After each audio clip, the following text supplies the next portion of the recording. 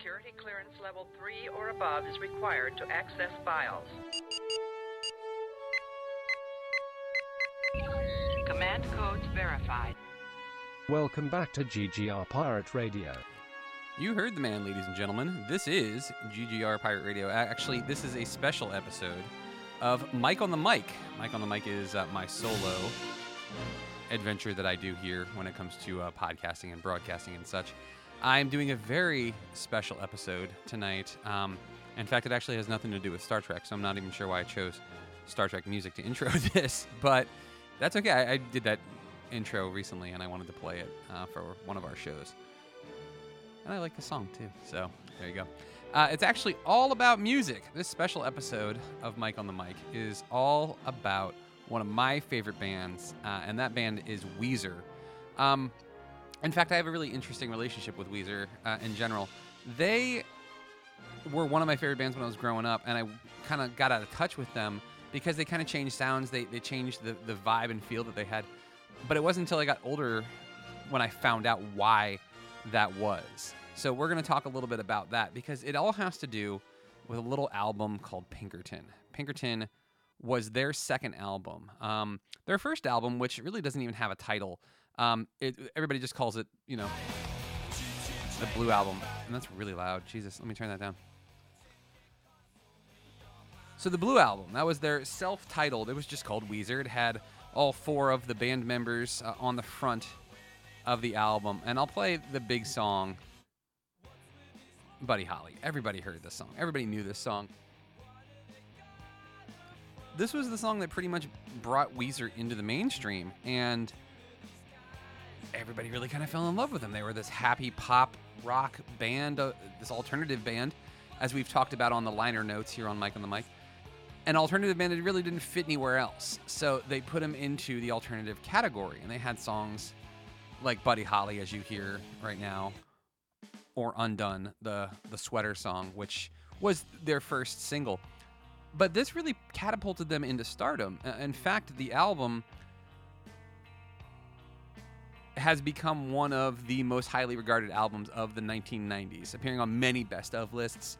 Like 2003, for instance, Rolling Stone did an album, or did a ranking of the 50 greatest albums of all time, and Weezer's Blue Album ranked number 297, so that's pretty dang impressive. So the album just really took off, and everybody loved it. I don't think I met anybody that really just didn't like this album. It was well received by critics. Rolling Stone praised it. I mean, everybody across the board praised it. And they were a fun, nerdy rock band. They went into things like Dungeons and Dragons, which was not something that most other bands were willing to admit that they were into. But Weezer didn't care. And that's what really makes them so great, is that they're genuinely themselves. And that's why I fell in love with them, why I fell in love with this album in particular. Now I'm going to go to my favorite song of theirs off this album, and that's Say It Ain't So. But they had to follow this up, as most musicians do. They had to follow it up with another great song, another great album, another great whatever. And there's always pressure when it comes to musicians and producing the next great thing, which can be difficult because you're pouring your soul basically into the music and into the lyrics and into everything. And you want everybody, obviously, to like what you're having to say. And especially when you're making it something that's so personal, like music, and it doesn't go well, that's got to be heart-wrenching. And we will be talking about it in just a second. But I'm going to let a little bit of this song play. This is Say It Ain't So by Weezer. So go ahead and enjoy this one.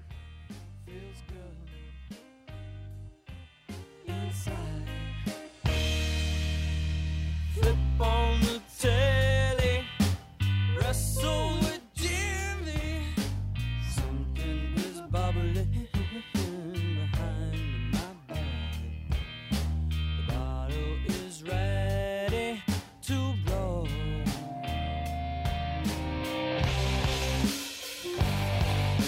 Say it ain't so.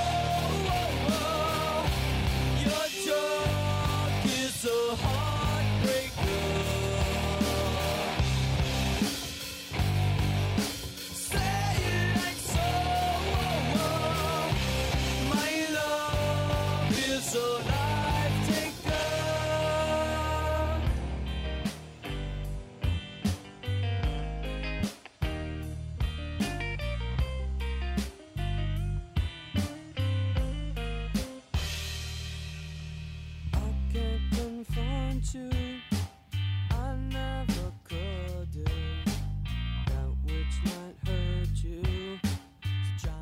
All right, guys, so that was Say It Ain't So by Weezer off of their self-titled album, which anybody who's a Weezer fan or anybody who grew up with 90s music calls it the Blue Album. It's just what everybody calls it.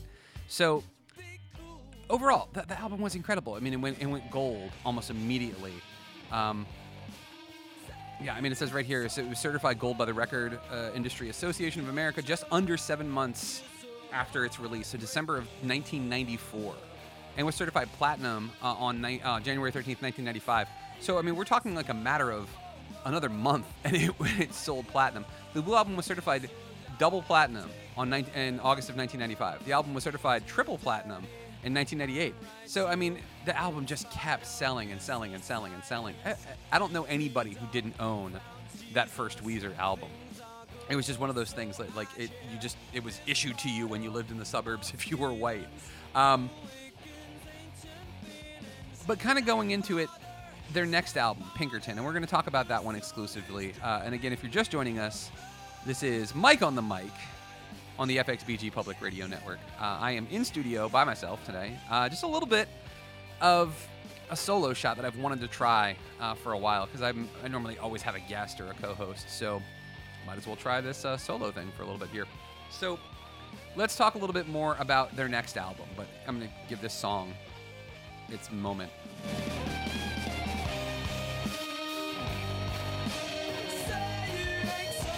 It's such an incredible part of the song. Just a big finish here. And if you guys are joining me on Facebook Live, thanks for joining.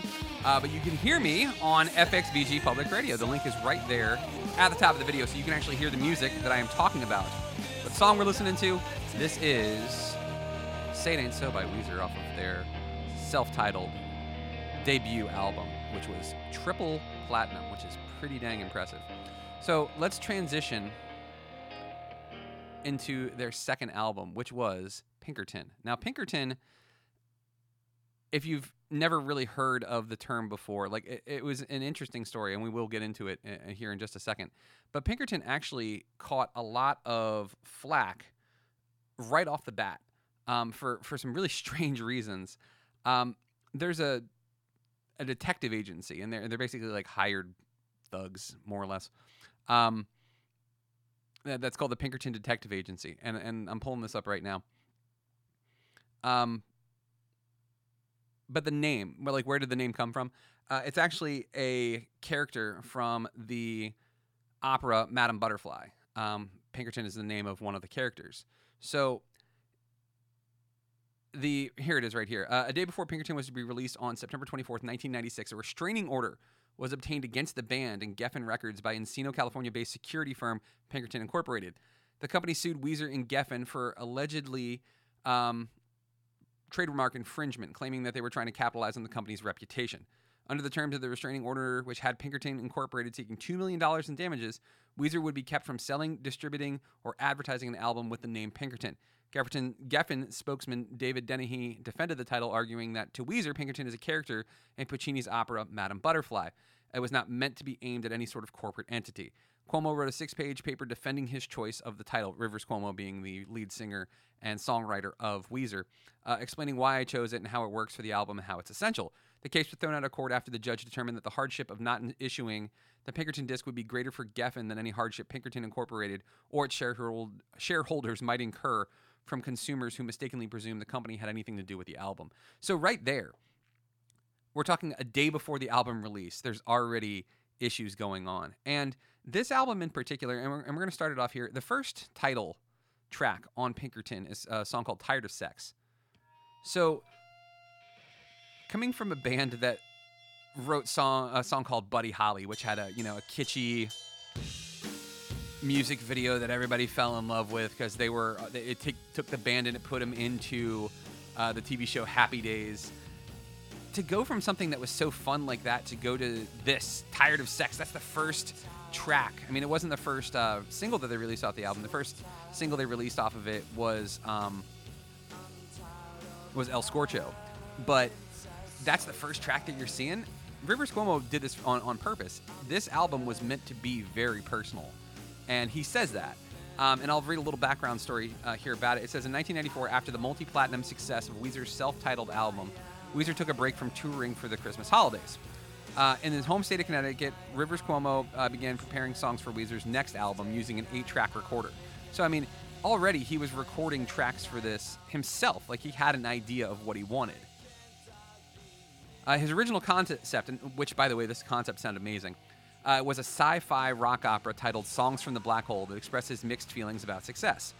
Weezer developed Songs from the Black Hole through intermittent recording sessions throughout 1995. In March, Cuomo, who was born with one leg shorter than the other, had extensive leg surgery to lengthen his right leg, followed by painful physiotherapy sessions. This affected his songwriting as he would spend long periods hospitalized, unable to walk without the use of a cane, and under influence of painkillers. In the same period, Cuomo applied to study classical composition at Harvard University with an application letter describing his disillusionment with the rock lifestyle. So, this song right here, it's talking about how he meets groupies and he meets these women and they all like love him because he's a rock star. But he's having sex, but he's tired of sex. He wants love, and he can't find that because anybody that he meets is just interested in his celebrity and not actually him. And that's what he says in this letter. And it reads, "Fans ask me all the time what it's like to be a rock star. I can tell them that they are dreaming, as I dreamed when I was a kid, of someday ruling the world with a rock band. I tell them the same thing I would tell any young rock star to be. You will get lonely. You will meet 200 people every night, but each conversation will generally last about 30 seconds and consist of you trying to convince them that no, you do not want their underwear. Then you will be alone again in your motel room, or you will be on your bus in your little space trying to kill 9 hours as it takes to get from one city to the next, whichever city it is. This is the life of a rock star." So already, only one album in, he's already feeling that pressure. He's already feeling that, I wouldn't say loss, but it's definitely weighing on him. And that is something that, I'm taking my glasses off because I'm getting reflection here. It's something that anybody has to deal with. And I know so many people are like, oh, the poor celebrity, poor guy, right? Like, you want what you want, you know? Not everybody just wants to be famous and have groupies. Like, what he's looking for is what he's looking for. And I think that that's an important thing that we all need to at least respect with this. So the album was interesting in the sense that not only was it something that he wrote very personal lyrics about, it was also self-produced. They did all of the producing themselves on this one. So it wasn't like it was something that they were having somebody else tell them, oh, it should sound like this, or this is what it should be like. They wanted it to sound this way. So they wanted to capture their live essence. And that's something that Rivers Cuomo had stated, that the last album, their first album, just didn't accomplish that. It didn't grab that same sort of thing. And this features a much more abrasive and darker sound than their debut album. Writing from a more direct and personal experience, Cuomo's wrote of his dysfunctional relationships, sexual frustration, and struggle with identity. The album charts his cycle between lame-o and partiers, basically the way he described it. And in under just 35 minutes, Pinkerton is, according to Cuomo, short by design. Critics have described the album's music as a mix of several genres, including alternative rock, emo, power pop, and punk pop. Now, here's what ended up happening that was really interesting about this, and why I wanted to discuss this album in particular, is the release was not well received. They described it as a very brave record. So that's the way the record company described it. So that's already kind of a worrisome thing. And it says right here, it says, what sort of light does this put the band in? It could have been interpreted as them being a disposable pop band. The label was pleased with the record and felt that no one was going to be disappointed. So, I mean, they did back it. And Weezer even turned down opportunities to do music videos with Spike Jonze. Spike Jonze, who's actually become a film director since then. But at the time, he was a music video director. He did Undone, the Sweater Song. He did Buddy Holly. He actually did the Green Day song Basket Case, which was one of like the most famous music videos out of the 90s that everybody probably remembers, with them in like a mental hospital. So, but hey, if you've tuned in and you're watching on Facebook Live, thank you guys very much. I appreciate it. But tune in on Mixlr. Go to www.mixlr.com. Take a listen, because there is music going with this too. I am listening to Pinkerton by Weezer right now as I'm discussing it. But hopefully you guys are enjoying my very special episode of Mike on the Mic.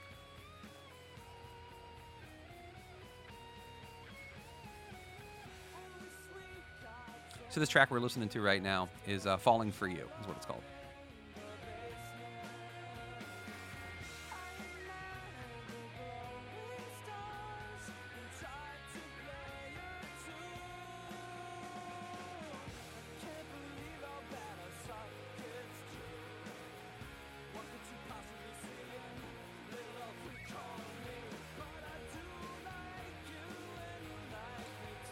All right, so jumping back in here, guys. Welcome back. Mike on the mic, talking about Weezer for a very special episode of the Liner Notes. So as I was mentioning, Spike Jonze, who had helped raise the band's status with his videos for Undone, the Sweater Song, and Buddy Holly, Rivers Cuomo said no to this. And the reason why he said that, he said, I really don't want the songs to come across untainted this time around. I really want to communicate my feelings directly, and because I was so careful in writing that way, I'd hate for this video to kind of misrepresent the song or exaggerate certain aspects. The final video featuring the band playing in an assembly hall in Los Angeles surrounded by light fixtures flashing in time to the music. So this was for El Scorcho, their first track off the album. Mark Romanek, the video's director, quit after numerous arguments with Cuomo, leaving Cuomo to edit the video himself. So there you go. I mean, he didn't even have anybody else edit it. It was all done himself. We talked about the issue that they had with the release of the album, with Pinkerton Incorporated suing them and trying to stop them from releasing it and filing a restraining order. But it cast a really heavy shadow on this album, and it just didn't sell well. And as it became apparent that the album was not going to meet sales figures, Weezer felt pressure to make another music video to the liking of MTV. So MTV was forcing them to make another music video. So they made one for the song The Good Life, which actually, let's go ahead and we'll jump right into that song, because that is a pretty good track. We'll play that one.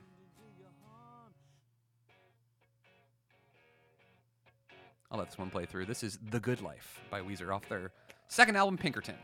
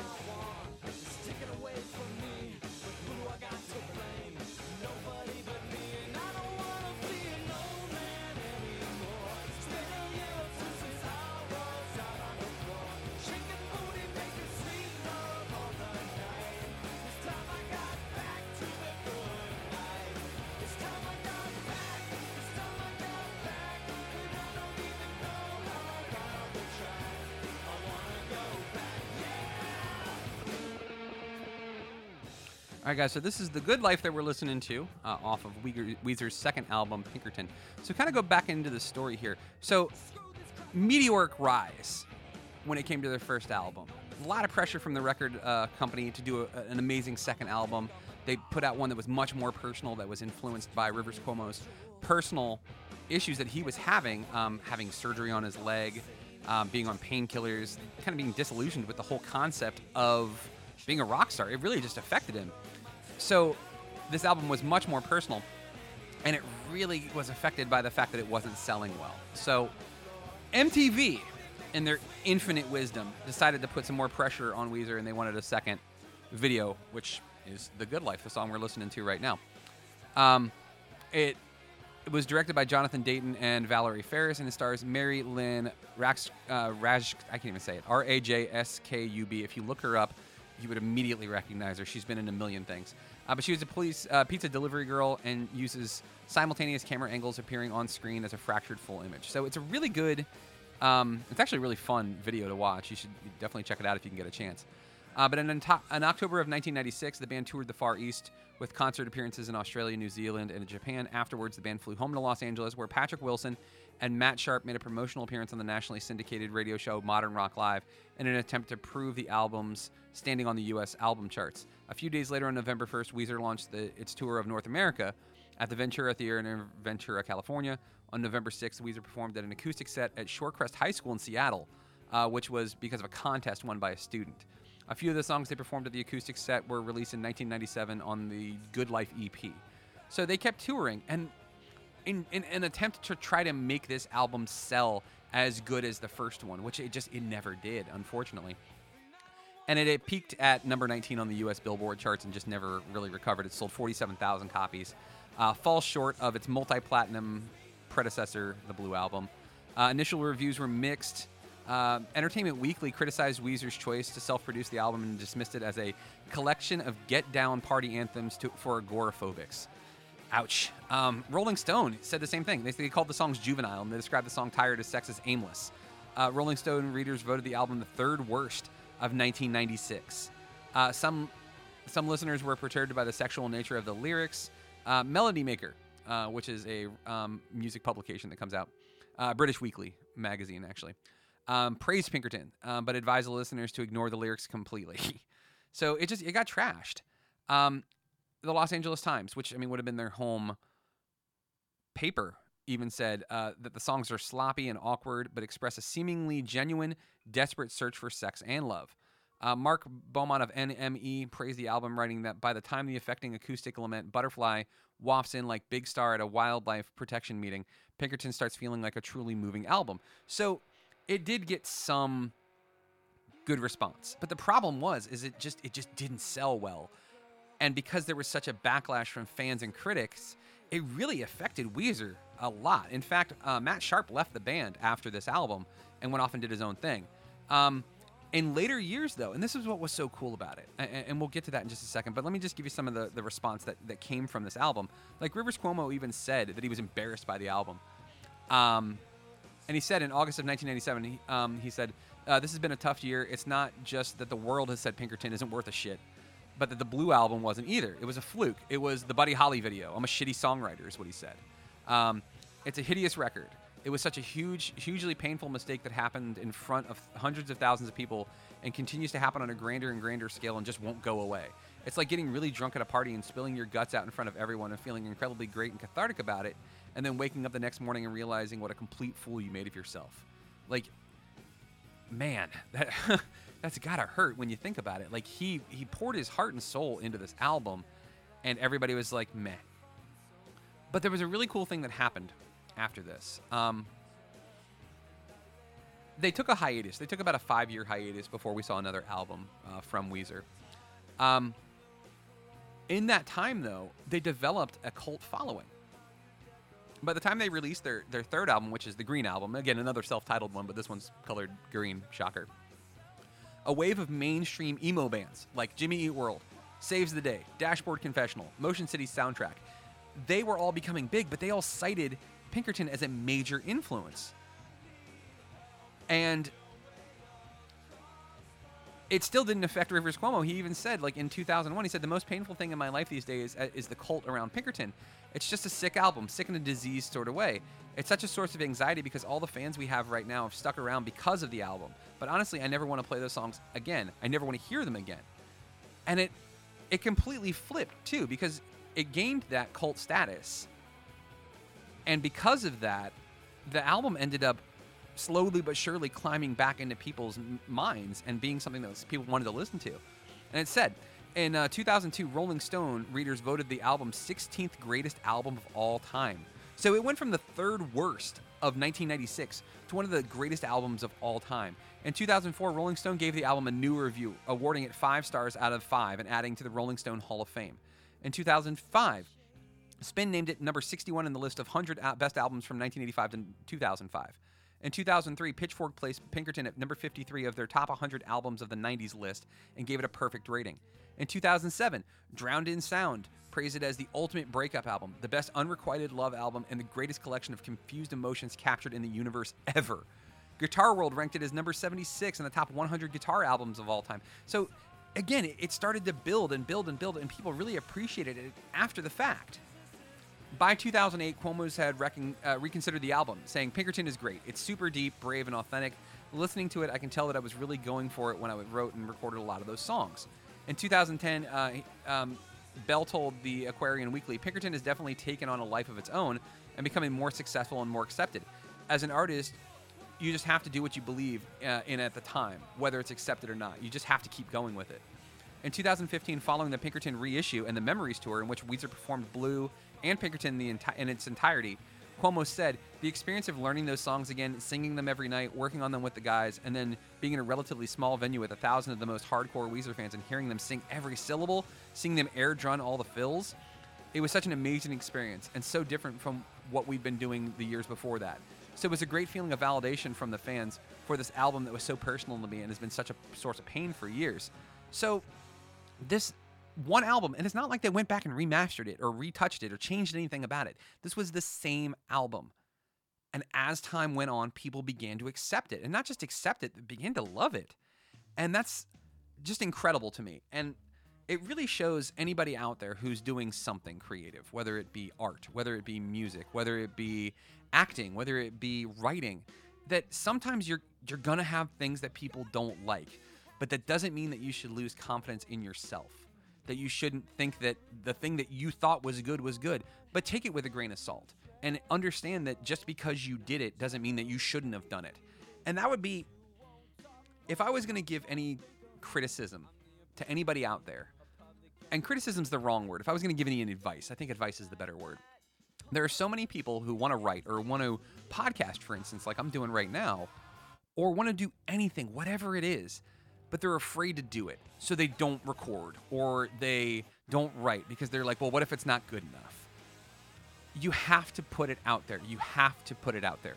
You have to create it. Otherwise, how are you ever going to improve? How are you ever going to get past the point where you're struggling, where you want to be this great thing? You feel like you have this thing that you can share with people. I mean, Rivers Cuomo was willing to put out some of the most personal lyrics that he had come up with ever to create this album. And it was painful and it was awful for him in the time, in 1996. But as you saw, as the years went on, into the 2000s, into the first like 5 to 10 years of the 21st century, the album had completely changed. So 10 years after it had released, the album had actually made itself platinum. Like, it had ended up selling enough albums after the fact. And that's incredible when you really think about it.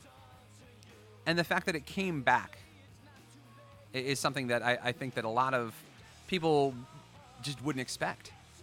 And a lot of people just kind of give up on things. And it even says, like, right here, it says, in December of 2011, Cuomo's released the third album of his demos, Alone 3, The Pinkerton Years. It comprises demo records from 1993 and 1996 when Cuomo was studying at Harvard and writing material for Pinkerton. So the fact that the album ended up selling not as many albums as the Blue Album, which, again, was a pop mainstay, but it did get to be certified gold, and it was certified platinum in 2016, almost 20 years after its release. So just 2 years ago, the album was certified as platinum, and that's pretty damn impressive. So I want to keep this short and sweet. I wanted this experience that Weezer had as kind of like a cautionary tale, in the sense that you shouldn't ever censor yourself when you're trying to make your art, when you're trying to do something creative. Don't let a few bad reviews ruin everything. Don't let it do to you what it did to Weezer, where they took a 5-year hiatus from recording music. But in the long run, this album was meaningful. It was true to form, and it ended up influencing people just for 20 years after it came out. It's more appreciated now than it was when it first came out, and I just think that that's incredible. So on that note, we're going to go ahead and wrap things up, guys. It wouldn't be an episode of something that I'm doing here on Mike on the Mic or on GGR on FXBG Public Radio if I wasn't playing the next song here that we close out every show with. And we'll do the Weezer version of it. And that's going to be Africa. Because Weezer did a cover of this because their fans demanded it, which was pretty awesome. So we'll let Weezer close us out here, guys. Thank you for tuning into this impromptu episode of Mike on the Mic, where I practice this whole solo thing that I'm doing here. But tune in to FXBG Public Radio. That's fxbgpublicradio.com. You can find all of my work on greatgeekrefuge.com. We're on Facebook. It's GGR, The Great Geek Refuge. We're on Twitter. We're on Instagram. We are all over the place. But guys, my name is Mike Lunsford, and this has been Mike on the Mic.